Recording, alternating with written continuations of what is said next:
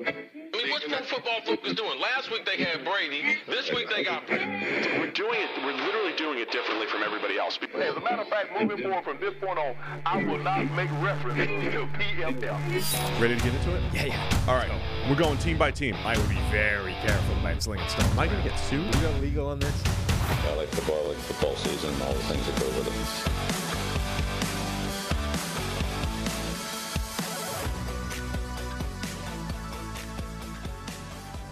Welcome into the PFF NFL podcast. Steve Palazzolo and thankfully Sam Monson here together. I'm here. An eventful morning here, Mountain Time on Media Row. It was tenuous for a bit. We thought I might be doing the show solo. Maybe not for today, maybe forever. We thought Sam was going to the Slammer. Yeah. But had a police escort for a while. Yeah. It was getting intense over there. What happened, man? I went to the bathroom to change a shirt and somehow lost a credential, which turns out is quite a big deal here. That's a big no-no. Yeah. I innocently went to security like, hey, my guy lost a credential. Can we get him a new one? Help him find it. He's like, we might have to get the FBI involved. Yeah, all of us are thinking this is just a case of we'll just cancel a credential on the computer, we'll draw you up a new one, you have to get a new one. It's a bit of a pain, but you're good. No, apparently, I think the FBI, Homeland Security was definitely one of them. Several agencies were going to need to be notified if this was legitimately lost. And I had to have a police escort around the place for a while. Is that just because you're Irish, or is that just standard protocol? I think that's like how seriously the NFL appears to take security for this kind of thing. Yeah, we don't want anybody taking your credential and acting like you're Sam. No. But I got it back. See? So. I'm allowed to be here. So anyway, I do want to get into what the rest of the show is going to be, but I want to also understand, how you broke free from the cops here. That was great. I'm proud of you. On this show, we got a great one. Bussin with the boys. They're here. An up-and-coming podcast, I hear. And the source of all of the PFF conspiracy theories. There's a lot of conspiracy theories. We decided we were going to get to the bottom of the conspiracy theories. And, Taylor Lewan, he's a big man. Yeah. But not bigger than me. No. So he was intimidated by me. That's right. And we're getting some answers. So we did record this yesterday, but we got some answers to the PFF conspiracy theories and called them out on their misinformation. We did. Because that's what it is. It is. It's a campaign, a misinformation campaign from Bussin' with the Boys. Campaign. And we called them on it, and you guys get to see that later. Campaign of lies. It is. A house of lies. Yeah. It was a great discussion, though. We had a good time there, and we'll get into some of the Patriots' dysfunction from this past offseason. It felt bad, right? We talked a lot about, hey, why was Matt Patricia calling plays? And Phil Perry from NBC Sports Boston, he'll be with us to discuss just how bad it was and how they pretty much knew from day one, right? Like, sometimes you're on the outside and it seems a certain way. Yep. And on the inside, it is exactly how it seems. And we'll just kind of confirm that. Absolutely. Let me show you a T-shirt first, though. Okay, this so is why explain I how almost this happened. got arrested. I took this T-shirt off in the bathroom, and in order to do that, I needed to take my credential off and then somehow lost it. This is a T-shirt given to me by a group called The Terrace Apparel. So The Terrace Apparel. These things are little embroidered images of like various football plays. So we got Josh Allen here, your favorite player, Steve, number 17 in your hearts. Right. Jumping over Justin Reed, like fully embroidered on, a little patch there. We are running a little promotion for our PFF listeners. If you go to The Terrace Apparel, either on social media or on the website, PFF15 will get you 15% off. But also, if you email us in, the guy is looking for design suggestions. So if you've got like a key play, that an NFL player made, like, say, Josh Allen jumping over Justin Reed, like whatever your favorite play is, if you send that into us to email or on social media, tag the PFF NFL podcast, tag the Terrace Apparel, whoever comes up with the best one, they'll get their T-shirt made into a design and get a free one. You might want to wait until after Sunday. There might be a great play that happened Sunday that you could turn into a shirt on Monday. Well, like remember, for example, the Mahomes Super Bowl against Tampa Bay, where he made that ridiculous throw from horizontal, in the air, diving. That would make a great T-shirt. Had it been completed, that would have been a great T-shirt. had it been, it was a great T-shirt anyway. You just don't tell people that it wasn't complete. It was a great There's the T-shirt. image. Little cool design.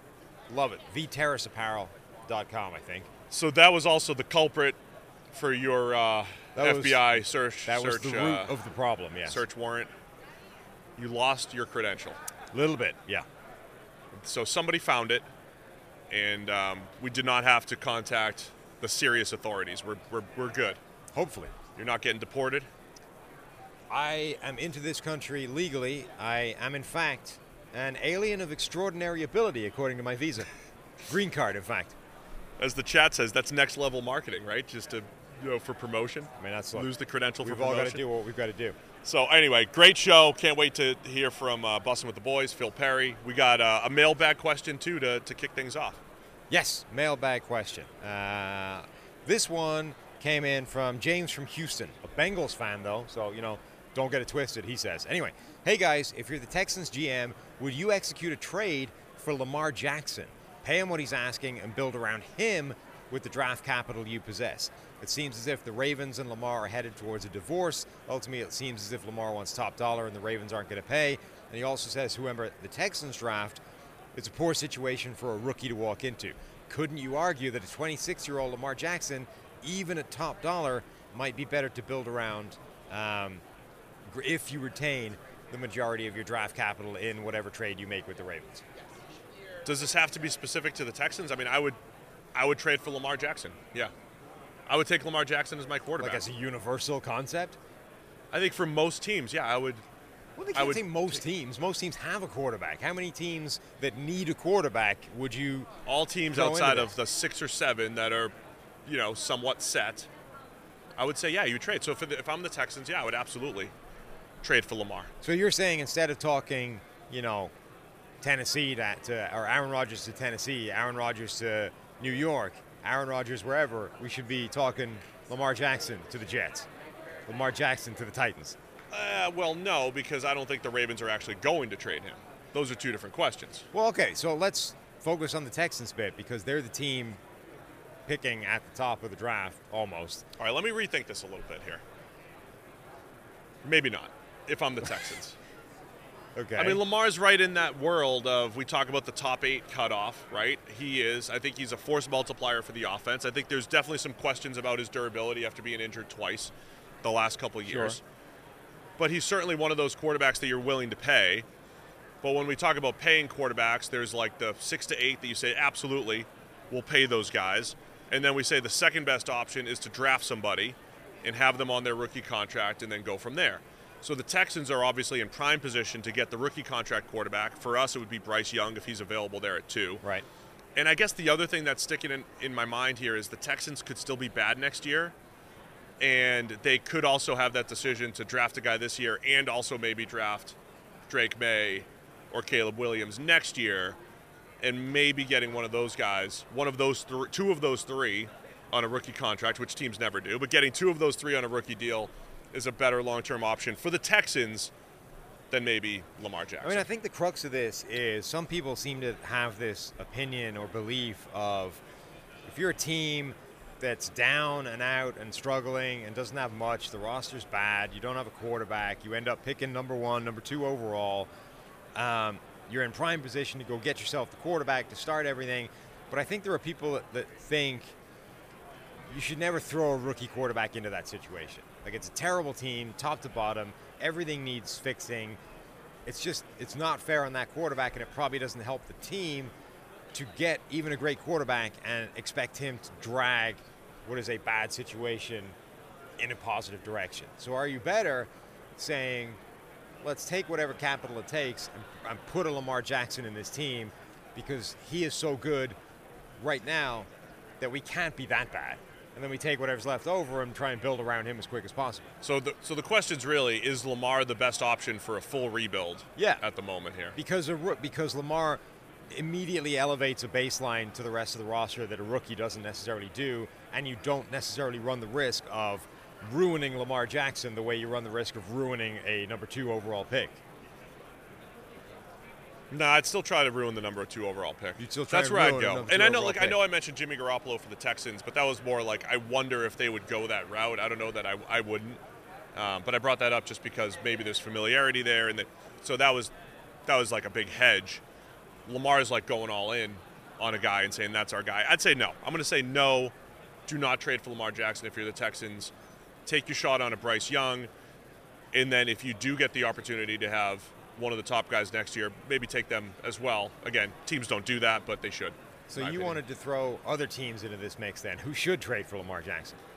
I mean, all of the other teams, Washington that needs a quarterback, all the other teams that need a quarterback that have probably a better foundation than Houston, the teams that have been in QB purgatory, right? I mean, if you've been in QB purgatory, the Colts, the Commanders, now the Raiders, the teams that are in the middle tier of quarterbacks that are moving on from their current situation, the Jets, they should all be in the Lamar Jackson sweepstakes. The problem's going to be massive price tag and picks, and then you're going to have to pay him, much like an Aaron Rodgers. And I also don't think he's available, right? I don't think the Ravens are going to let him walk. So if you think that if it's true that Lamar and the Ravens are as far apart on the contract as they seem to be, or that they're being talked about as being, how do you think that ends up playing its way out?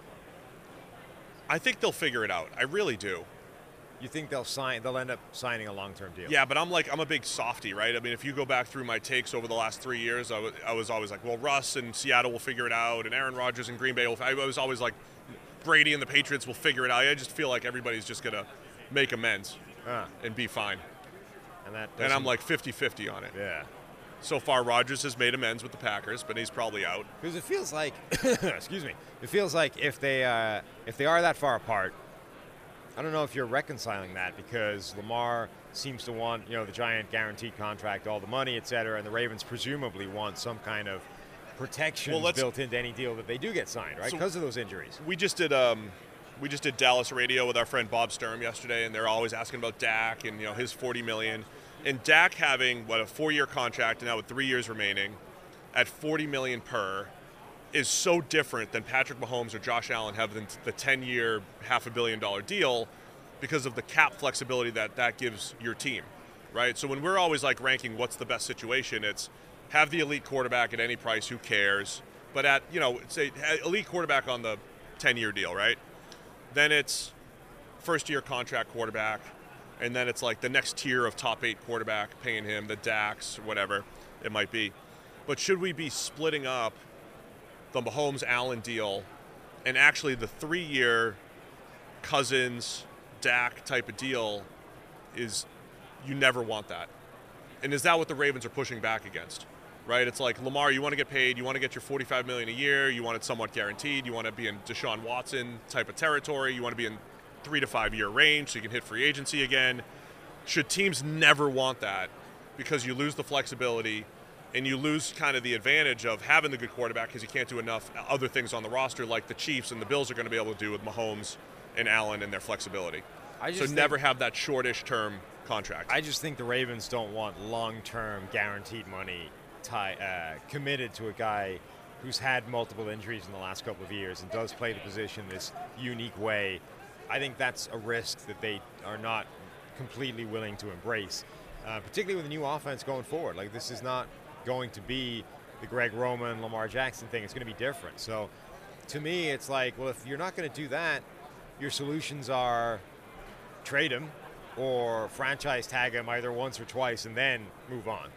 And I kind of feel like the franchise tag makes sense there. I mean, from a team standpoint, how upset is Lamar if that happens? He might not even show up. I don't think quarterbacks are ever that upset by being franchised. Like, I know they always act like they are, and sure, they'd want the 5-year guaranteed money, but like the franchise tag for a quarterback it's a pretty healthy payday for 12 months. I mean, when you look at Kirk Cousins' career now, back-to-back franchise tags, then a really nice contract with the Vikings. When you add that all up, he basically got what he got top 5 money. He got more than that. Yeah. Kirk Cousins is one of the contract Hall of Fame guys where it's like his career has worked out as well as it could have possibly worked out, in part because of the franchise tag. So as much as quarterbacks are always going to, piss and moan about the franchise tag, et cetera, like, you're going to get $40+ million for 1 year. And then if they do it again, you're going to get more than that. Like, you're going to get $100 million for 2 seasons worth of work if they choose to go that route. That's not bad. If the Ravens don't, I'm fascinated by the Ravens because would they be the team that does what we said? I just always stick with the first contract quarterback. Would they trade Lamar Jackson? What if they traded him and got Justin Fields last couple years of his rookie contract and drafted a guy, with one of the top picks? And then the Bears have Lamar, they pay him with all that money and get their rebuild going. And they draft a quarterback at number 1. So either number 1 pick is involved in the trade, or it's just Fields and other picks, and the Bears still have number 1. Wow. And then they flip that for $1 million picks. You should start pitching that around Radio Row. It's a good rumor to start. Let's start a rumor. Do you want to start a rumor and see if it can catch on? Okay. Give us a rumor in the chat, and we'll try to get it to catch on here.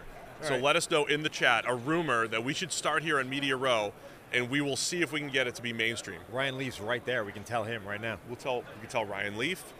Mina's running around here. Yep. We'll get Orlovsky pushing it. Dano. Yeah. Dano. We'll get people talking about Pete Prisco. He would definitely push it for us. Yeah. So give us a good rumor, and we'll push it here from the PFF NFL podcast right here, live on Media Row. The PFF NFL podcast is sponsored by our friends over at Western and Southern Financial Group. We're Western and Southern mobile this week, as our friends have told us. While you focus on your roster moves, Western and Southern helps advance your money moves. Buying your first home, planning to start a family, wondering how to make your money grow? Well, Western and Southern's playbook of life insurance, investment, and retirement solutions. We've got a great rest question assured on game day. A great question in the chat. Are you ready? Can we team up to understand needs and address goals with the game plan built just for you first? Sure. You got to go to westernsouthern.com/PFF. I know you just got out of the slammer, but could you remember not to interrupt our sponsor reads here? It's a lot going on today. I'm excited by this question, though, because we get to test out if you've learned anything from me trying to impart wisdom on you. So, Extherion in the chat says, why is the tackling technique in football so different from rugby when the objective is the same? Is it due to trying to dislodge the ball with the helmet? Steve, thoughts? Because you're taught to tackle with your head different. Like, you're taught to go head up in football. Why, though? Because they think you have a helmet and it's a good thing to do, but you can't do that in rugby. Yeah, but that's not why. I forget It's why. not the fundamental reason. It's not why. So you're right. They do teach head position to be different. In fact, they teach you to be in the opposite side. So the opposite side, I forget, right? who was it that got clocked in the head recently from putting his head on the wrong side and taking a knee to the helmet during the course of the tackle in one of the championship games? But that's like textbook wrong tackling technique in rugby. The head should be in the other side specifically to stop that happening so you don't get a knee or a hip to the head in the course of tackling. I think the fundamental reason for it, though, is because football, yardage is everything. So you need to make a hit that stops them dead and prevents any forward momentum. You need to win the collision. Rugby, winning the collision, territory, yardage is important, but it's not the be-all and end-all. Like, if you get that extra yardage, it's not the difference between a first down or not. They're getting the ball back, whatever, right? So you can give up that extra yard in the course of making sure you don't get your head kicked off in the course of a tackle. So rugby teaches this technique of preserving your head in order to be able to get up and tackle again. The NFL is like, no, you got to stop this guy dead in his tracks, and if that scrambles your brain in the process, so be it. You got a helmet, you deal with it. So how much rugby tackling would you incorporate knowing you don't want to give up 3, 4, 5 yards on most plays? At this point, I think you can embrace it pretty hard. I mean, the Seahawks do it. I think there are ways to tackle rugby style that protect the head in a way. Would you pull it out on like 3rd and 15 on like a 5-yard pass? Would you pick spots where yards don't matter? I think the default position should always be rugby tackling. I think there are certain circumstances where you can approach it slightly differently, and rugby has this as well. Like, they have something called a choke tackle, which is a much more upright tackle that involves basically stalling the guy's momentum and wrapping him up, and they lose the ball that way. So there are different circumstances where you would tackle in a slightly different technique, but the default position should be rugby style. All right, go find one more good question out of the chat before we throw it to Phil and our friends, new friends of the show, Bussin with the boys. Are you ready for the biggest Sunday in sports? DraftKings Sportsbook, an official sports betting partner of Super Bowl 57, has all the Super Bowl action you need New customers can bet just $5 and get $200 in bonus bets instantly. Plus, all customers can get in on the Super Bowl 57 excitement with DraftKings Happy Hour Super Boosts. Check the DraftKings Sportsbook app every day between 6 p.m. and 9 p.m. Eastern to see what prop bets will be boosted. So download the DraftKings Sportsbook app and use code PFF. New customers can bet $5 on Super Bowl 57 and get $200 in bonus bets instantly. Only at DraftKings Sportsbook with the code PFF. Minimum age and eligibility restrictions apply. Void in Ohio. See show notes for details. Our friends at DraftKings are right behind us here. Yeah. We got a couple of questions to get to. Number one, Drew Forsyth in the chat. If you're the Bears and you trade off number one, how far are you willing to move down? I'm more about accumulating picks than the move down. I want more picks. Yeah, well, I mean, you always want more picks. I mean, right? I'd rather be like, I'd like to stay in the top 10. But I don't care that much. I wouldn't want to move past 4. Really? Because I think if you move past 4, you're not getting Will Anderson or Jalen Carter, and I think you want to come out of the draft with one of those guys if you're Chicago, with the haul that you get for trading away. Yeah, there's definitely something to. I don't know the exact blue chip count in this draft. Right. We had that, a couple years ago. We're like, hey, there's 7 blue chip players. Don't go below 7. Every year, that's probably a little bit different. And that's one of those Browns tenets, right? Never It pass is. up on a blue. And I think by trading beyond the number of blues that there are, you're essentially passing up on a blue, right? So to me, if you're Chicago and you're like, we have our quarterback, we are trading out of number 1 because somebody's going to give us a pick, but we want one of those 2 defensive line superstar blue chip players. And that would be a huge win, right? Because every mock draft that isn't willing to go the trade route Is right taking now them. Yeah, is number like, 1. oh, take Jalen Carter or take Will Anderson. It's like, well, yes, if you pick up 2 more players plus, have one of those 2 players, then yeah, that's a pretty good win. But that's just without them getting Lamar Jackson. Yes. I mean, obviously, In that hypothetical you're right situation. that, there's always a price, right? Like, somebody could come in with the most absurd trade offer you've ever seen, and it's worth it to trade 12 or whatever. Like, you can always go as far as it takes. But if I'm the Bears, my 2 criteria for trading out of that number 1 pick would be, number 1, whatever offer you send me needs to include a number 1 pick next year. Number 2, I don't want to move beyond number 4. So I would say at least probably 10, right? Remember last year when the Vikings traded down from 12 all the way to 30? That is kind of like where the analytics say that's where the difference really compresses between pick 10-ish and 30. It's not as drastic as it might seem. So certainly 10 is like my floor, but I like what you're saying. 4 or 5 maybe is that range where you're probably going to get one of those elites. And then somebody named JBX3001 in the chat wants to know who's going to win the Super Bowl next year. Whoever wins this year. Huh. Okay. Because that's how it goes, right? Well, the Chiefs win this year, so next year it's going to be the Chiefs. Of course they're going to repeat. How could I picture anything else? Even after last year, though, weren't the Bills the favorite immediately? No, they were. Nobody thought the Rams could repeat. I'll say the Bills next year. Bills next year. Okay. I might go Bills every year until it actually happens. Yeah. Well, I was down on the Bengals this year, so I'm going to go with the Bengals this next year. I'm going to go the opposite. Reverse it. Flip. We should have people in the chat try to identify the people behind us. And how many people can you identify that walk behind us? How many people do you recognize from Media Yeah, how many Row? people do you In the recognize background? here? See if come on, Gordon. Oh, I just gave it away. Gave it away. It's a good one. Well done. It starts to get busy here. So today's Wednesday. It's By ramping up. Friday, we might our table's going to be not only will the police be all over it, right? Yep, Again, yep. for the 3rd time this week, but we're going to be That's true. claustrophobic You're all here. ripping me for almost getting arrested and sent to Homeland Security, but you guys had the cops sniffing around the table before I was anywhere guys, near Tyler did. Cops It were was here. Tyler's bag. They were digging into your equipment On Monday night. Had nothing to do with me. Phil Perry will be on. He was the eyewitness. He'll be on soon.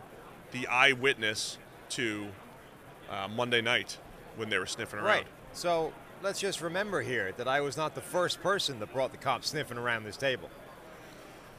Well, Sam, the easiest way to get in on the action for the big game is Underdog Fantasy and their Pick'em game. Is that true? Just pick higher or lower on your favorite Chiefs or Eagles stats for the big game. And if you get all your picks right, you can win up to 20 times your money in a single night.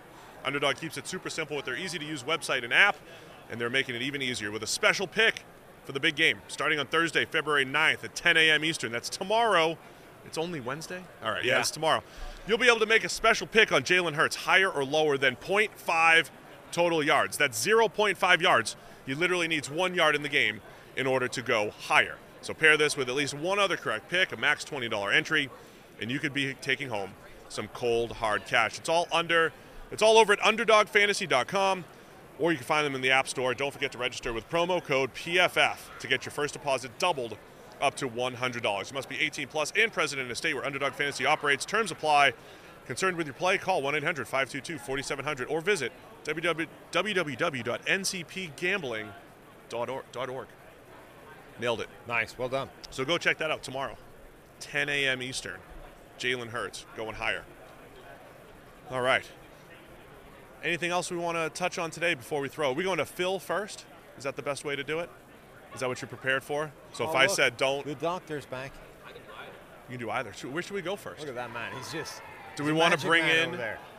The people want to hear... We got to save that for the end. We got to save that for the end? Okay. Save our fact-finding mission.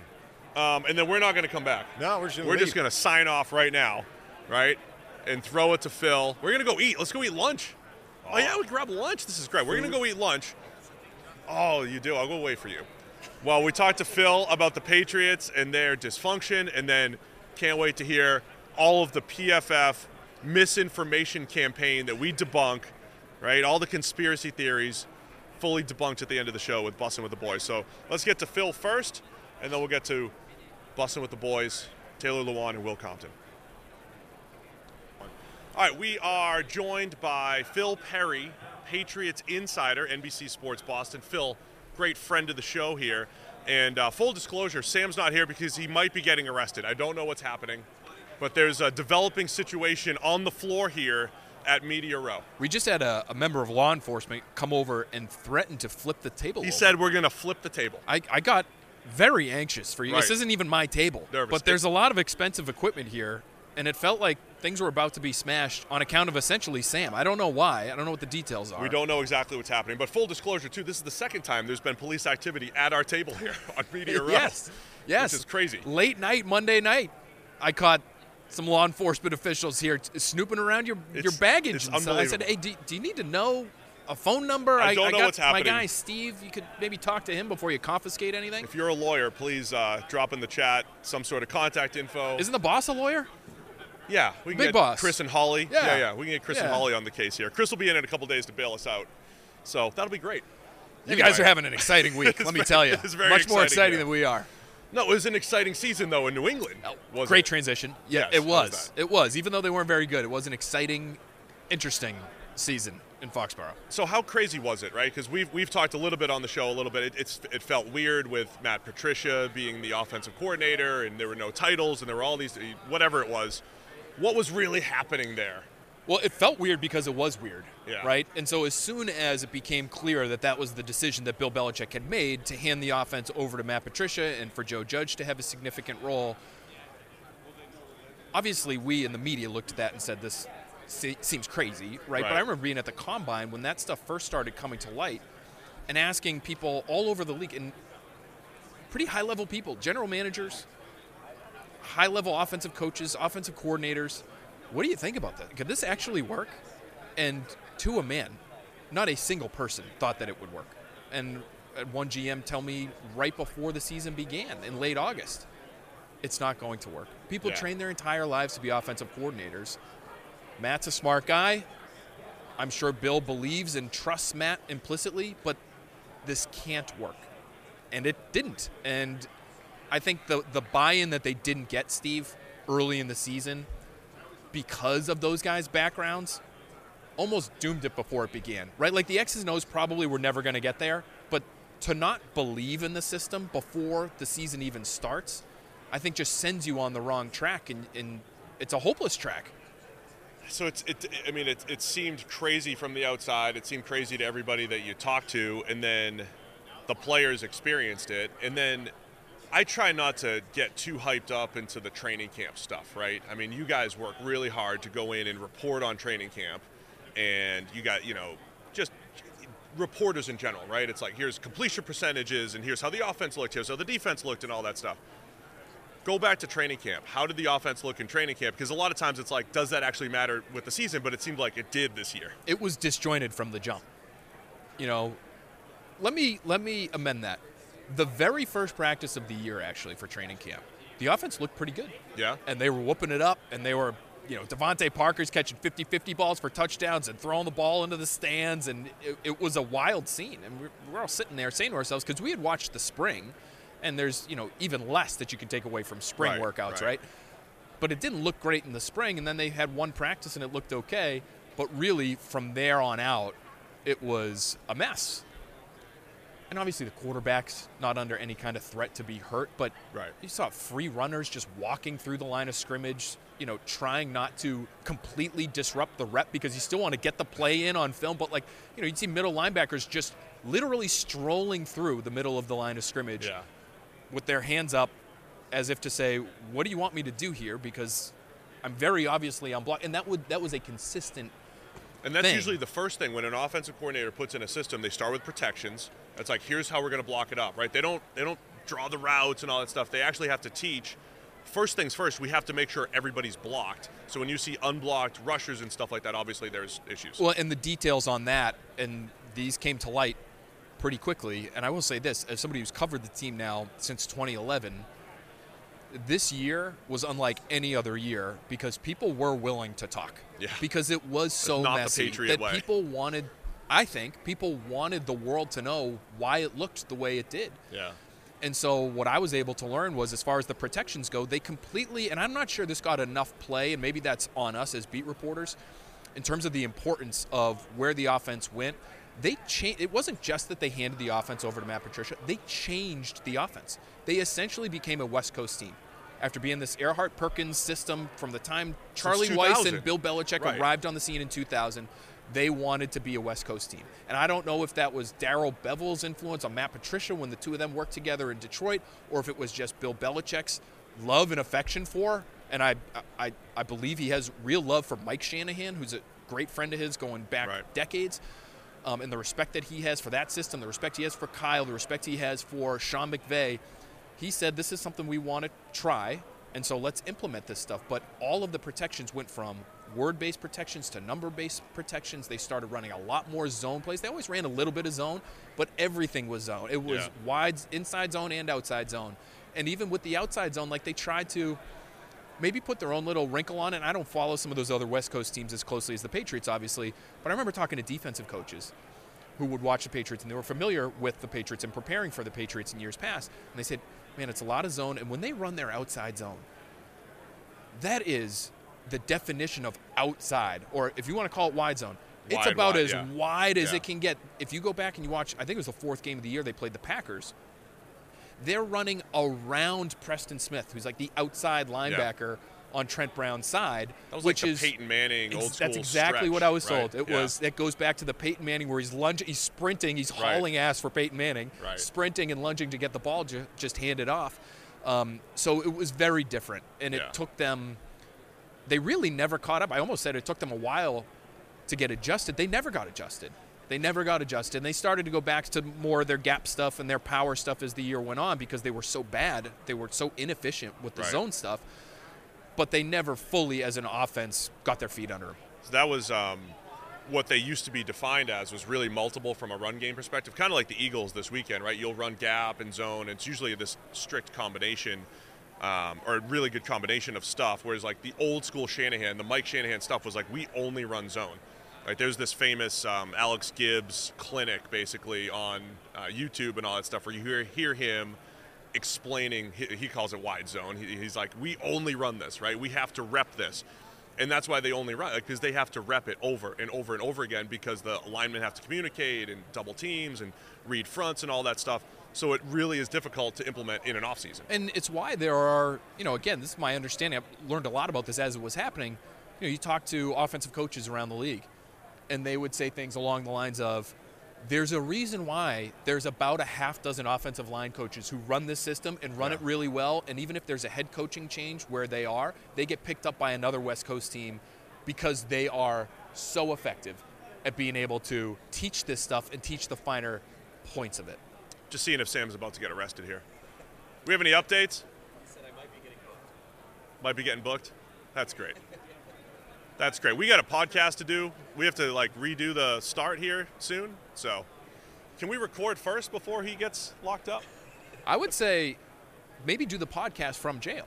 Oh, that'd be good. Yeah, that'd be Bring good. this thing on the road. What would Portnoy do in this case, right? He's got a lot. We'll talk to the Barstool guys. They have a lot of experience getting arrested and carrying through. You go guerrilla style, right? Let's bring Get the mobile. Mics. We'll bring the mics and camera. Yeah. Follow him. Yeah, we definitely have to track this and follow him. Just have somebody in the background dragging like a tin cup along the bars of the prison Anyway, cell. back to outside zone. Okay, so what's going to happen going forward, right? That So would this be a different type of ambient noise. You guys are getting some good ambient noise here. We're boots on the ground. We're in the middle of Radio Row here. That would be a little bit different. This is why we have to be on the scene here. This is where you get the good stuff. So the whole season was a disaster. It felt like a disaster. You saw it pretty much from the inside. The players were talking about it. Because we like to talk about the personnel and the players, but how much what's actually happening on the field? What did right? we learn? But what did we even learn this year from the Patriots? I know the question around New England is Mac Jones good? Did you waste a year? You kind of legitimately did waste a year of his development and his rookie contract, right? We just got finished talking to Kurt Warner for our Next Pats podcast, and he said, I think you have to give Mac, 4 years before you really figure out what he has. And part of that is baking into, he didn't use this word, but I'll use this word, what was a lost year too. Yeah. When we're in a world here in the NFL where a lot of times year two is where you make that if you're going to be a very good quarterback in the NFL, you do make a legitimate leap, do you not? I mean, you would know that better than I would. I don't know, maybe that gets overplayed, but that was what we were all thinking going into this past year in New England. Well, we'll have a better idea of who Mac Jones is, what he can be. Maybe they can surround him with more talent, which I think they did. It's still not great talent, but it was better than what he had in year one. But, again, the buy-in wasn't – I shouldn't say it wasn't there completely. I do think Mac Jones tried to, early on, stiff upper lip it, right? Yeah.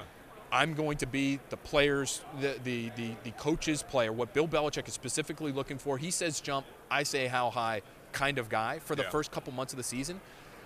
But he eventually, we all saw it, he kind of lost it on the field, screaming at coaches, going back to the sideline, screaming at people there. He really wasn't trying to hide it. And then after the Bills game at Gillette Stadium, he's talking to us in the media from the podium saying, I want to be coached hard. And what I was told, talking to a number of players that night, was they were taking the responsibility on their shoulders for any improvement that they might be able to experience from that point on for the stretch run of the season. They basically were saying, it's on us.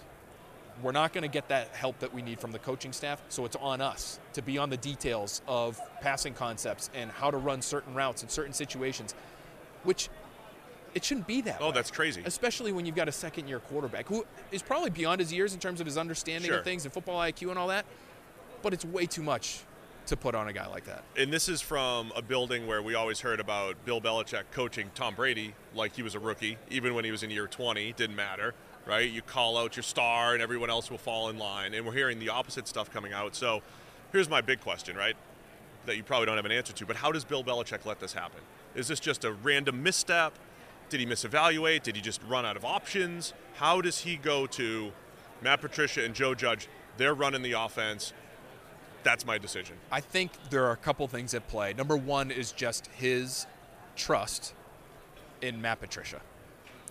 Nick Caley just went from being the tight ends coach for the Patriots to being the tight ends coach for the Rams. And so talking to some people around the league, how do we get here?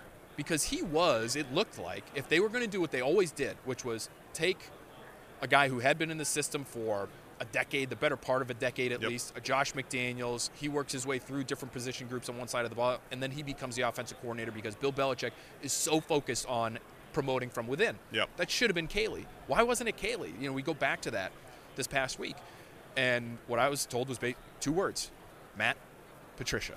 Belichick so respects Matt Patricia and so loves Matt Patricia. I think he has almost like I think they're really good friends. I think it's almost a father-son type of relationship. Matt Patricia was great to Steve Belichick when Steve Belichick was getting his foot in the door and getting his feet wet in this coaching profession. And so when Matt was available and he knew Matt wanted to get onto the offensive side of the ball, because we all know if you want to become a head coach, you're probably better off being on the offensive side than the defensive side, that was the decision, and it was almost predetermined. But he was really, Steve, it felt like he was the one person who didn't understand that this wouldn't work. And I think the other thing that might be at play is he looks at Matt Patricia, he looks at Joe Judge, he says these guys are head coaches. Yeah. They're smart guys. They work hard. I know if you're Bill Belichick, you're probably saying to yourself, I don't know if he would ever vocalize this, but he would probably say to himself, I know I can coach every position on the field. Yeah. These guys are the younger versions of me. Maybe they can do it too. When clearly, Bill Belichick is the outlier, and you just handed off the reins of the most important aspect of your team to two guys that had never done it before. I had a theory that Bill Belichick was going to call every play, that he was going to call that. offensive and defensive plays. That was I the think goal, that 'cause they that never would have named a been coordinator or incredible. anything. And I thought should try it sometime. mid-season, and I asked Bill about this. I thought mid-season he might take the play sheet. I would love to see what that looks like.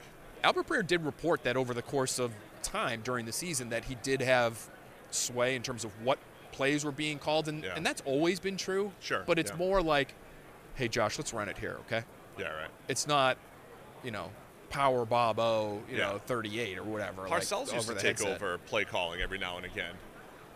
Bill Giants and Belichick Jets. allegedly did it in Cleveland for a time. You would have thought that after going, I think it was a full season with no offensive coordinator in Cleveland, and it didn't go well, that he might have gone a different route this past year. But at least now, I think people in New England are hopeful now that they have somebody with some experience there. And there'll be detail there. There'll be a plan there. There'll be a plan to develop Mac Jones in place in a way that there wasn't, I don't think, this past year. And they'll go to the old Patriot system now, right? That's what everybody's anticipating. Because it was Charlie Weiss, Josh McDaniels, Bill O'Brien. Josh McDaniels comes back, and that was it. That's for 20 years. That was the offense, same system, same terminology, the same three coaches, and I'm assuming Bill O'Brien's bringing the old scheme. I think the language will change back is my anticipation. I think that's the anticipation of people in the building. I think it could be a little different in some ways because Bill O'Brien's offense sort of evolved. He didn't bring necessarily you'll remember, the two tight end offense really took off under Bill O'Brien because they had Aaron Hernandez and Rob Gronkowski. Right. They both guys drafted in 2010, and then Bill O'Brien was offensive coordinator by title in 2011. Right. But then he goes to Houston. Well, first he's at Penn State, then he's at Houston. He's got Deshaun Watson. There's a number of different things that you can do with Deshaun Watson. He spent this time in the college game. Now, I would expect it will be Patriots language and primarily Patriots that we're used to, style concepts, with maybe some more RPOs mixed in. Yeah, maybe some wrinkles. Near the bottom of the league in terms of never RPO used usage. RPOs. I don't think Brady liked running RPOs, which I kind of understand his reasoning on it, but those are like gimmies, just free plays every now and again. And Mac Jones loves them. He loves them. And the fact that they weren't a bigger part of the offense this year, I think they made him feel like it would be. I think they met before the season started, and he let them know this is something I'd like to see more of. Yeah. It just never came to fruition. So I think we could see more of that with Bill O'Brien. It could be sort of a meld of the college game that Mac likes and the old Patriot stuff that Mac performed in as a rookie, and you just hope he elevates from that 2021 season. All right, last question. This offseason, we said the biggest need for the Patriots, receiver? Is it offensive? I know offensive tackle is a huge one, but what's the biggest need? You tell me. I want your perspective on this because it feels like we're back to the Jamar Chase, Penei Sewell conversation in New England. What matters more? Because they definitely need a tackle. I want playmakers. For me, it's always playmakers. And I'm especially with you. Mac Jones in year 3, the same way the Chargers kind of went all in with Justin Herbert in year 3, and the Bengals got the offensive line for Joe Burrow before those guys got hurt. I mean, you just got to go playmaker here. The same way Tua in year 3 got his Tyreek Hill, and all of a sudden you see his production. There's so much A/B analysis. Jalen Hurts, when they get, it doesn't have to be just the wide receiver one, but you should be going to make your receivers, your playmakers as good as possible. It's been my opinion that you need multiple players who scare a defense. Absolutely. Whoever that is, right? If it's Christian McCaffrey at running back, then great. If it's George Kittle at tight end, then great. It's a tight end. I think oftentimes it's a receiver, and I think the Patriots have a serviceable, and maybe more than that, tight end in Hunter Henry. He doesn't scare the defense necessarily. No. So they're without any of those types of players. And if you want to get back to the postseason, this is the sort of thing that's looming over the Patriots' big picture. Ownership wants to get back into the playoffs and win playoff games, like yesterday. So you can talk about a slow rebuild and you lose Tom Brady and take some teams 20 years to get back. That's not what the Crafts are looking for. Yeah. They're looking to get back this year. So how do you do that quickly? To me, it's invest in playmakers. Now, the hard thing for them is it sounds like, I'm just sort of dipping my toes in now in the draft, it sounds like it's not a great receiver crop in this year's draft. No studs, but there's always depth, There's right? depth, Yeah. but maybe not, a number one. Yeah. In free agency, the best receiver available might be Jacoby Myers, who they might be losing. Right. So, to me, I would not necessarily pay through the nose for Mike McGlinchey just to make sure that you have, as an example, somebody that I think they would like to play your right tackle spot. I would save some of that money, try to swing a dramatic trade, an A.J. Brown style trade. Is Jerry Jeudy available? Is T. Higgins maybe available? Because they're not going to be able to pay all their guys. Save some of your money in free agency, swing a big trade like that. I think that could really change the entire complexion of your team and your season next year if you're able to get that guy that actually threatens the defense and sort of changes the geometry of the defense. So I'm with you. I'd go playmaker over tackle. That's what I'm going to keep an eye on that for the Patriots, because you got to beat the Bills, an explosive Dolphins team in that division. Mac Jones still on the rookie contract to take the big swings. I love it. All right, so are you calling Bill or am I? I'll let him know. Okay. I'll send him an email. I'm sure he'll respond. Big exclamation point guy. So don't be surprised by that when you see exclamation points come back your way. Yeah, it's such a millennial thing. I actually got criticized for not using enough exclamation points in like our Slack channel and everything at the company. People don't think you're excited enough about your job. They think I'm mean and cold. Well, so I started adding exclamation points. And now you're too over the top giddy, probably. Sam's still around here. It looks like he didn't get arrested. Not get arrested? Perfect. Let's get the podcast in then before. Looks like a guy who's trying to soak up every moment before he gets locked away. Yes. He looks real frustrated, actually. It's awesome. Well, Phil, thanks, man. Hey, thanks for having me on. Let's have you on our podcast sometime, okay? I'll come join you just over pop there. over. Media Row. Appreciate NBC you, buddy. Sports Boston, Phil Perry. Thanks, man. Thanks. Thank you. All right, we are thrilled to have our Bussin' with the Boys friends. For now, friends of the show. We mentioned that Taylor might be an enemy of the show yesterday, but we'll see. We'll see at the end of this. So Taylor Lewan, Will Compton, welcome. Glad to be here, man. I want to say when you walked towards me, you're a very big man, and you shook my hand, and I believe your hand wrapped all the way around mine. Mm-hmm. So there was a bit of an intimidation when I first walked up. So I need to navigate that as we go into what we're about to go into. He looks like a bad guy in a movie. Yeah, but you're telling me that's what we're going for. He looks like the heavy, like the there's the bad guy, and then his right hand man. He's the right hand man. But you're telling me that didn't exist when I met you. You're the bad guy. And he's the guy that grunts in like a 007 movie. Protecting you. Yeah. Oh, he's definitely the heavy. So I'm Jaws. Yeah, definitely the heavy. Absolutely. So, the combine season's going to be coming up. They do all the hand measurements and all that kind of stuff. He has larger hands than have ever been recorded at the NFL Combine. Yeah, I trust me, sir. I felt that as his thumb and his pinky were touching when he wrapped his hand around mine. What size gloves? I don't know, just double X, whatever they got. Biggest gloves. There are no X's large enough. Is it? Yeah. Did you play sports? Like, I was a minor league baseball pitcher. I was a pitcher. So okay, cool. Yeah. That's not awesome. a football player. And now you grade football. Now I grade football. Got you. That sounds so like we're going to get into how I perfectly know offensive line play and how to grade you and all that stuff. This is already going. Look, you can see it. I kind of want to drop out right now. I think we're in a that. good spot. I intimidated him and we're out. Yeah, this would be. But you saw how his ears perked up once he heard, it's a baseball guy. I could make money out of this. And I was on the sideline when you during training camp, and you guys were with the Bucks. You had the little tussle at the end and all that stuff, and Vrabel's jumping in there and all that fun stuff. Vrabel lives for that moment. I was intimidated, because I didn't want to be a part of that. Yeah. Now, on your podcast, you guys said that the PFF, that agents are known to pay money for improved grades. It's so what we were misinformation. wondering It's misinformation. Alleged do you misinformation. want the price list now or after the show? I would love to hear a little bit about it now, but I do want to say one thing: my agent must suck. We didn't pay the right people. Yeah. I pulled up the boost career my grades. numbers a little bit. Oh gosh, yeah. Uh-oh. You guys didn't pay up. Yeah, we must not have paid. We didn't pay. We must not have paid the right amount. What was Will's average grade? Let's just maybe my highest. What was my We have a highest? 76 on a small sample size in 2018. Oh, hey, 18, baby. I had to preface it in a small sample size, but it was good. Is that when I was on the Titans? It was with the Titans, See, and if that's one of my better years, that's where I feel like it's off because, in my opinion, on my play, like grading myself, I felt like I wasn't. You only had 72 or snaps or That's something. what I'm saying. 80 snaps. That's more than a whole game. Yeah. True. You should be proud of that. I almost picked off the Eagles. You guys know what I'm talking about. Overtime, OT. OT. You know, I do remember that. We've drove down We and got won the that game done. on that field goal. We got that went done. and smothered Corey Davis. Yeah, I was just anything for the attention in that point. Yes, absolutely. Yeah. It wasn't a field goal. It was a touchdown pass. But yeah.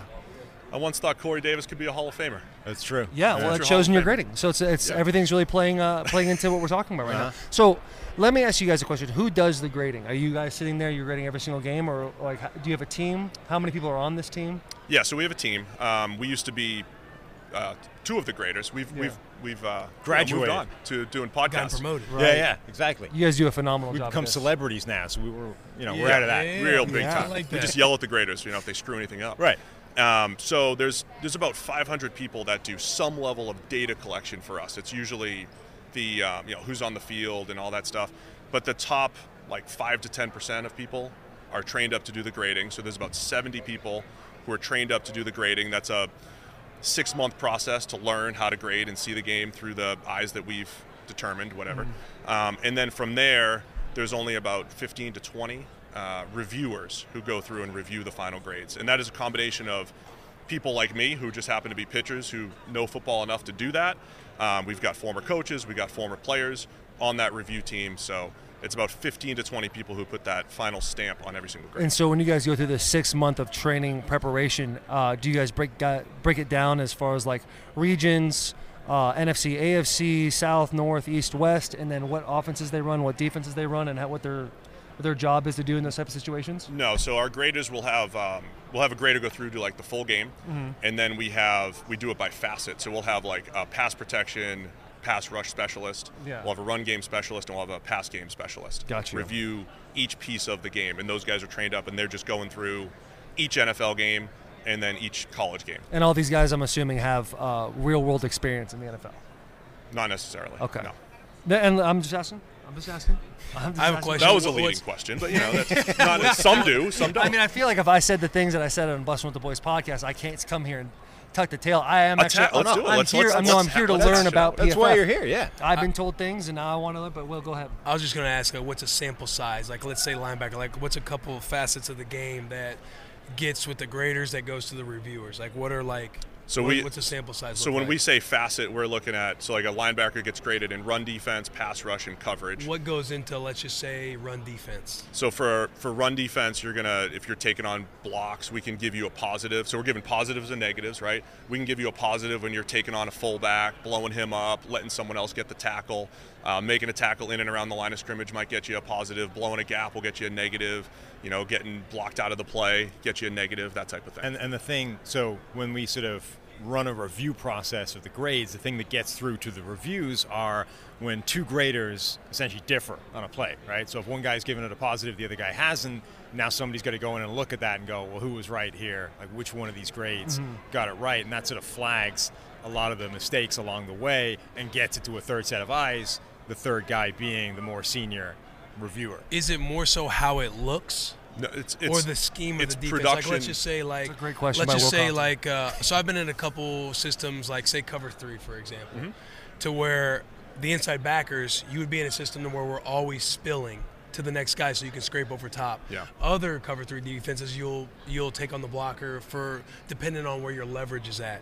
So if you need to get it back inside, one system you might spill it to the outside so the other linebacker can scrape. In another system, you might leverage it to get it back to the inside guy. Is it more how it looks at the point of attack, or do these graders understand the schematics that are involved with making that happen? So I'll preface this first. Somebody could look sexy blowing up a blocker, but maybe be but if they're on the wrong side of the block, it might be wrong. If they're on the wrong side of the block, absolutely. So our guys are really good at going through and saying, here's how Seattle usually plays this. Let's what should we expect? Or let's go look at similar plays. How are they fitting against inside zone in this look or whatever it is? If it gets to that point, I think most of the time the common complaint from an NFL player is you don't know what we're supposed to do. You're not in a huddle. You don't know this, and there's elements of that.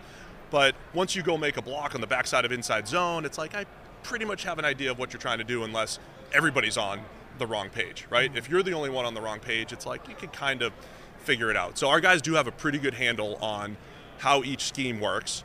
They're seeing a lot of the same stuff every single week. And if there are questions, there's always going to be questions and, gray areas and stuff like that.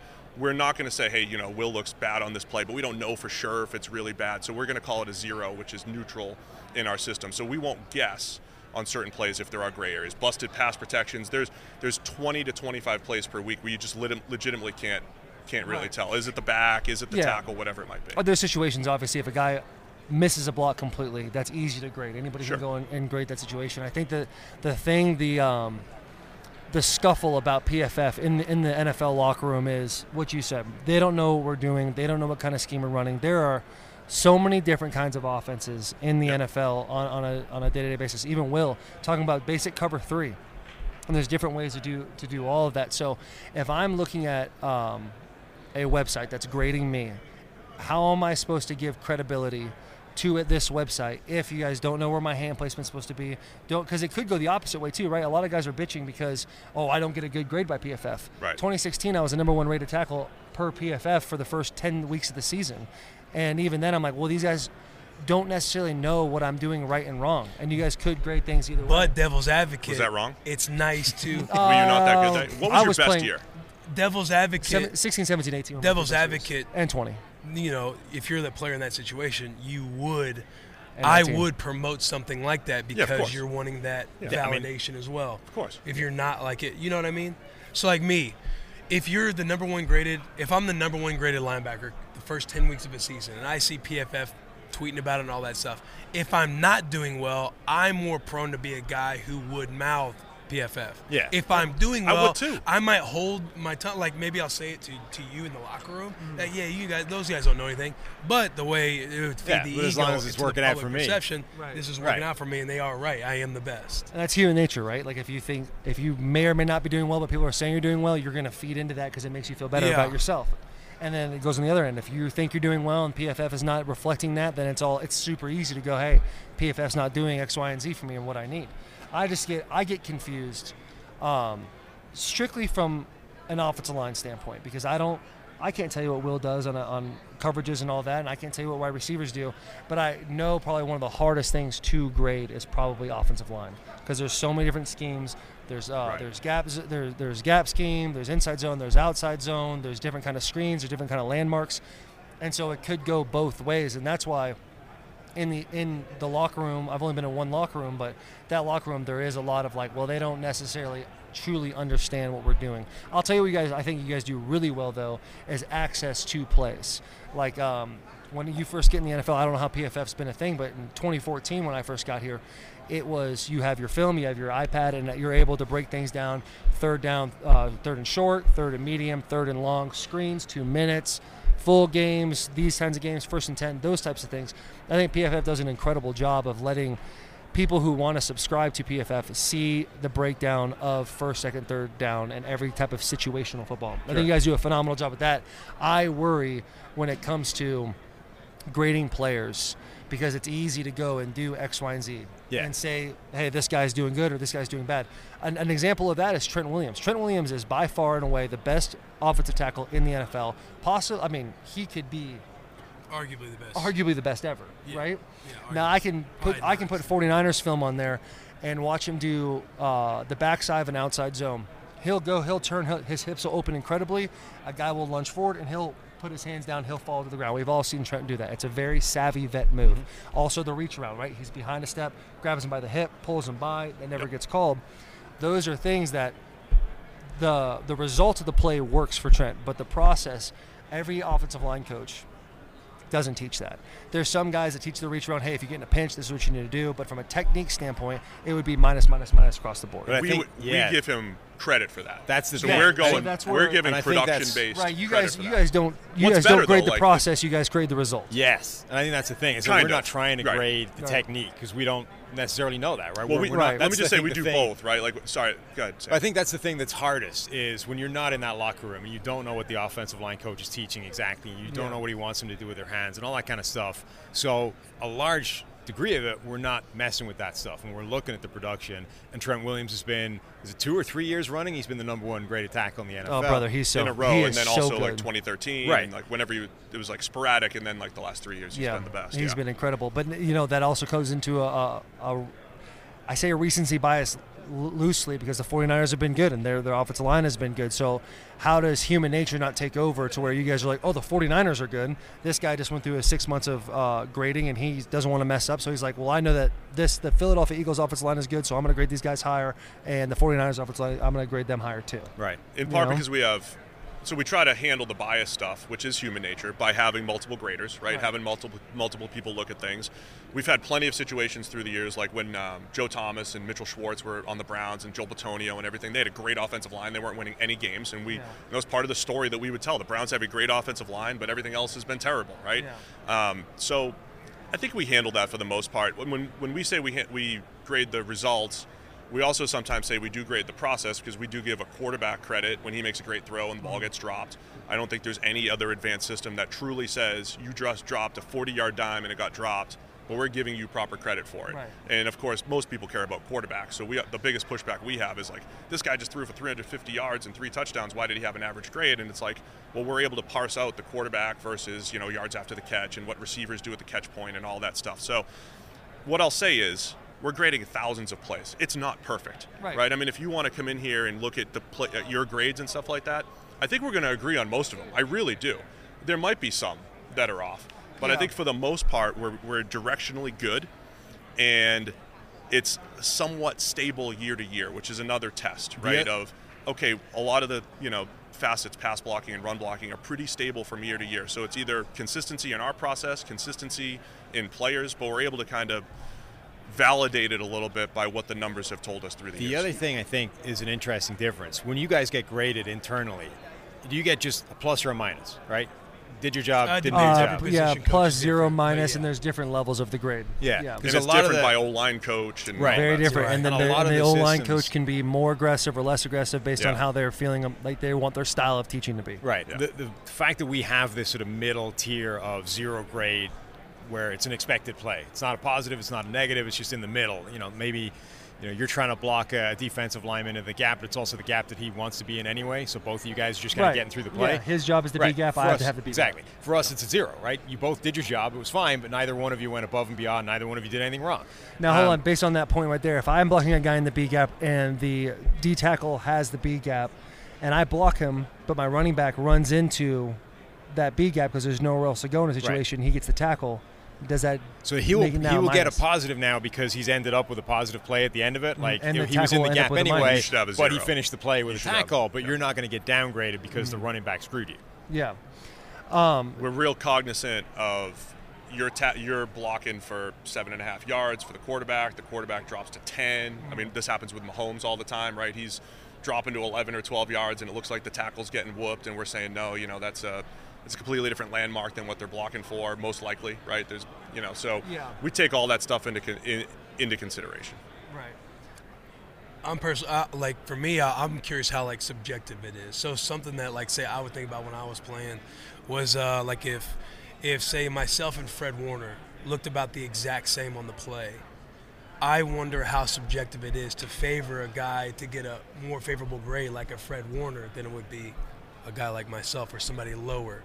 You know what I mean? It's interesting because there'd be times where it's like you see grades, I'm like, man, I just got graded out shitty on PFF. You're trying to you're trying to separate it, don't buy into that type of thing and be focused on what the coaches and stuff say. It's like, man, I graded well this game and I had several tackles. I wonder what their criteria is, and then it gets you thinking I wonder how subjective it is and biased people could be because they're getting to watch Trent Williams, Luke Kuechly, Fred Warner. It's like they're going to get a good Bobby Wagner. It's like that dude's always been in the 90s. He's an absolute stud.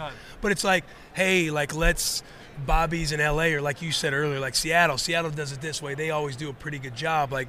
They already get to start at a certain standard type of deal. And another thing too is there's those unicorns for the defensive line, like a J.J. Watt, for instance. J.J. Watt, if you put on defensive film, you'd be able to sit there as a player and be like, this guy does not play Team defense. Team defense. defense. That's how Vrave. That's like Vrave when he comes in. Vrave's Right. first year as a coach, and we're game planning against the Texans. Yeah. Now he's not trying to be malicious, but it's like you're coaching the game. You're like, hey, Wyatt 99, like he coached them in Houston. Right. He's gonna backdoor. He's gonna swipe back behind two. He's guys. gonna do what he wants in Like he will situations. disrupt the game, but he does not play a whole He'll lot. have of he'll have 4 defense in those TFLs, moments. but he'll also have Correct. a 60-yard run put on him twice, and now it's like, okay, And he'll have 3+1s and like Yeah, a -1 right. for us for a busted gap. Right. exactly. And maybe so- his busted gap might be a 0 for you guys versus an actual It should be minus. a you know negative. What I'm saying? So like what we went through. So Bobby Slowick was one guy that worked for us for years. He was with Yeah, I was with him my first year in Washington. Yeah, right. Bobby, There you go. older or younger? the younger one. The younger So one, yeah, He yeah. might be getting the Texans offensive coordinator job right now and all that stuff. He was with us for a couple of years, and he helped hone our system and everything because he was on the defensive side with you guys, right? And and we had that same discussion. What happens when JJ, he's going the wrong gap, and then Bobby's like, we used to say, if you're going to do it, make the play, right? So we kind of lean into that. Like, if you're going to be wrong, you better finish it and make the play because that's still good for the team, 2 right? yards It's deep. still If he's good 2 for the yards team. deep, it makes a play like But that. if you That's do what Bobby blow the would- that's gap, like- you're going to that's get like how negative, Slowick right? would So it's teach. almost like you're taking a chance. I mean, there's elements to your game probably where you're taking a chance, kind of in a pass set or something like that. There's probably some equivalent. Yeah, there's different, that you're like, getting pitches away you can with, take. right? So we're judging whether or not you got away with it Mm-hmm. or not, right? So that's kind of how we would handle that situation. I'd like to think that we're not biased by saying this is Will, this is Bobby. Correct. Yeah, I'm know. just trying to talk from like my own, like when I would When see you're it playing the sometimes, I'm game. like, man, I wonder like how But they're getting to that. we Like would if it's talk- like they're seeing a good guy, not saying I'm bad, I'm talking about they're seeing somebody they really like doing this play, and we kind of look the same, but maybe. And I think- maybe You the know boy who's more got a biased minus. than us, though? Your coaches are way more biased because you'll be out there and he'll be like, I can ask Taylor to make this block. That's easy. But if your backup comes in, he's like, I can't ask him to make this Yeah. block. He's the backup, right? Well, And that's we're why- just like, you're just Taylor Lewan. You're just the backup. Doesn't matter. We're going Right. to treat you guys the same. Well, let me Theoretically. let me ask you I mean, this: that was from as far as like backing, how PFF got started, were there ever active NFL players backing or investing in PFF? No. Nope. Are you sure? Uh-huh. Okay. Oh, positive. I mean, I can. Who's coming to mind? I mean, Chris Collins. There was almost Chris no. Collins there was was- on it. certainly earlier there was no backing or investment in PFF. Period. Let yeah, alone yeah. We were I'm making saying no money throughout. doing this on, Chris Collinsworth bought it, and then Yeah. then now it was able to be. You go, hey, Taylor Lewan, University of Michigan. It pops up, number 47 out of 63 tackles. NBC's a client of ours. Yeah, They pay for yes. our data and and that's they pay for outstanding. us. You guys are doing a great job at the job, but it's like, I'm wondering, what is. I'm still. Where's the source of this misinformation? Well, I Let's go, can't. I because can't sit we're- there. No, I can't sit there and 'cause say that it's 'cause all- then I would be it's as adding. false Then I would as be it adding gets. the individual. I'd be adding no, individuals. and we that's- don't that's need the not- individual. I am more than But welcome. you can go I am tell more the than willing to individual that say it's to wrong. you guys off the Right. show. I'm Yeah. just saying, was there ever football players that were active in the NFL that had money invested in PFF? No, And absolutely you guys not. are saying no. No. Okay. Maybe Never not that you're aware of. I personally don't know. I'm just trying to play a nice game. Right. He was like the devil's third- advocate. he was I'm the like, third not that person you're Are in the there aware. any company. agencies that are involved with PFF? No, we sell agents like packets where they go to use them in negotiations with teams. Like, here's a bunch of information, a bunch of highlight reels, and your Right. guy, you take that into the room, you try and get him the best contract you can. We don't. I mean, Is that that's same with ownership and GMs? So a yeah, guy like well, Gary- they have access anyway, right? So all yeah, 32 yeah, teams. yeah, So yeah, that's I why guess it you wouldn't pay make for that sense, shit, right? yeah. So this is why. I mean, I heard Travis Kelce say it on his show and all that stuff too. And we got to go find It's Travis. a fantastic show. Yes, Yeah, great show. it is. So it wouldn't make sense for us, right? Because you said you can go in and look at all the plays. Our biggest clients are the 32 NFL teams, and almost every FBS team. They have access to every single play that we grade. If they want to go through and say, these guys are idiots, they graded this negative and this positive, like, what are they doing? Taylor must be paying them or whatever it might be. We can't do that. Like, that's Right. not even, like, that doesn't even make sense If- business-wise if we wanted to do that. Right. Now, we Those haven't, are the biggest. we don't. Maybe a couple in there. Like, no, you know, there's. say- He said in the beginning of the conversation, there's probably 25 plays we can look at and say, we don't know, so we'll give them a 0. Right. If I pay you guys $25,000, 10 of those zeros now become pluses. We're looking at a completely different grade than we were before. Or a few of I'm them, now or a playing, few of yeah, or just a few of them. Yeah. And that bumps up that grade. 25 grand. I mean, maybe we could talk. I mean, Consider that. I've heard it. I've heard that's the number. I've heard that is the number. That's and that's and that is- ludicrous. and that is change the it's an amazing situation Ludicrous. for the four of us to sit down and have this conversation because it gives us the ability to break these things down. Yeah. NFL players are going to see this. NFL players and have here's the thing. seen me talk about this, have talked to me about this. I've had no you guys have been. I don't know how the list looks there, but pretty good to me throughout my Right. career. pretty good. I think.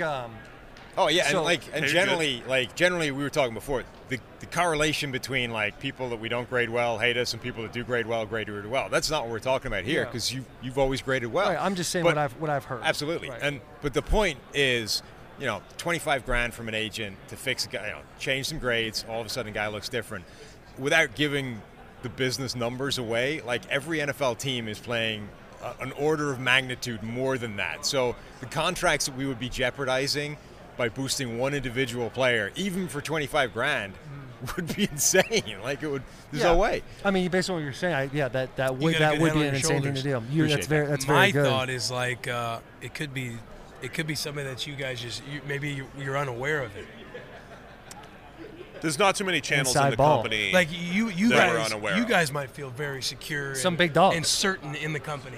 Other guys who are employees of the company who don't have the certainty and security, maybe they're more apt to get. I'm in the chats that review the grades. I have the grades in front of me all the time, right? And there's. Well, we also, hey, by the way, let's go check this one. Yeah. Maybe we missed this one from like 3 years And ago. even- This one just even came outside up. of that, Growth of any company, you have to employ more people. When you employ more people, there's more liability for definitely. people not to be But as credible as There's you only guys a have maybe handful been of in the people past. that actually. So there is the 20 people or so that I mentioned. There's about 20 to 25 people in the company who have access to go to look at every one of your grades and change it if possible. Change 20 my to grade. 25. You're one of those people. I'll Change do my it right grades now. right now. Let's go. Change it And to the other thing 99.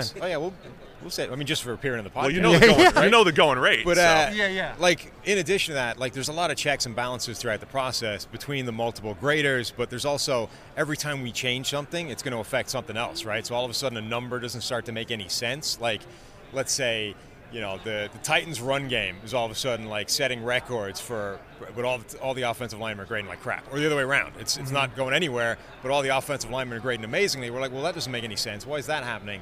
As soon as you start to go through, you're like, hang on, what the hell are these grades? Like this guy, there's all these plus ones here that shouldn't be there. I think it would be noticed pretty quickly if we had some random guy, Renner, going rogue and putting plus ones everywhere for $25,000. If there was anyone that's on the take, it might be Renner. Yes. That's the only And person that Sounds did like check Renner's that he public was- enemy number one. We did We'll check check that he him was out. cut out from the They're yelling system, at you guys so- to leave. They want you guys to go. You have more important things This to do. has been a fun conversation. This has been a very constructive conversation. All right. Do you believe us, or do you believe your friends? I think this is not a black and white situation. I think what you guys said are fantastic. I think what you just said is fantastic, but I think there's also this is the game within the game within the game here. You guys are playing a fantastic game, but I can't just sit here and say everybody on PFF is doing things correctly. I think what you guys are doing great. We I have think an what you guys internal audit. what you guys should think about doing too is grading effort. Yeah. I think grading effort would be a big thing. We do that in small pieces here and there, but you're right. That's something we could add. We could The be better with overall that, yeah. takeaway, though, is that we've taken this from a broad company-level conspiracy to now maybe we've got a bad apple we got to root out. Yeah. Is that what we're saying? Well, here? yeah, I mean, yeah, possibly. My take is like, because I think what you guys do is cool for everybody who like loves to consume the game of football. Like you guys obviously access a lot of data, you grade, you do a lot of stuff that kind of helps people wrap their mind around what's all happening when it comes to data and everything else. I think the sucky part is like, you see the grades like on the NBC and everything like that. I think to help validate those things, I think a good piece to add would be like an educational system on guys that are actually getting graded as you guys are breaking down the process that would live even more in the media world, because obviously We could do more. We could do more to Definitely. educate Absolutely. the public right. and work, with players and have you guys it'd understand be a good it for piece sure. of content for you guys too to show how you guys grade. You guys and have a channel, Guys, open invitation. We would love to have you guys do stuff with us and I think it'd be cool. help that kind Yeah, of yeah, content. yeah. That'd be cool. We're always That would happy be to awesome. help the little guys, Fascinating to trying learn to start the I podcast appreciate that, world dude. and all I that can only stuff. speak No, on you my guys own are experience, but doing like a good job. situation of, Right. like, I wonder On the how show. it really is graded. Absolutely. Grading's still up in the air. Well, grading is very much up there. But boys, I know we got to roll, but it has been a pleasure. Dude, very guys, constructive thank you so Thank much. you. conversation. Thanks for Thank you coming very by. much. Appreciate Yeah, it. that was awesome.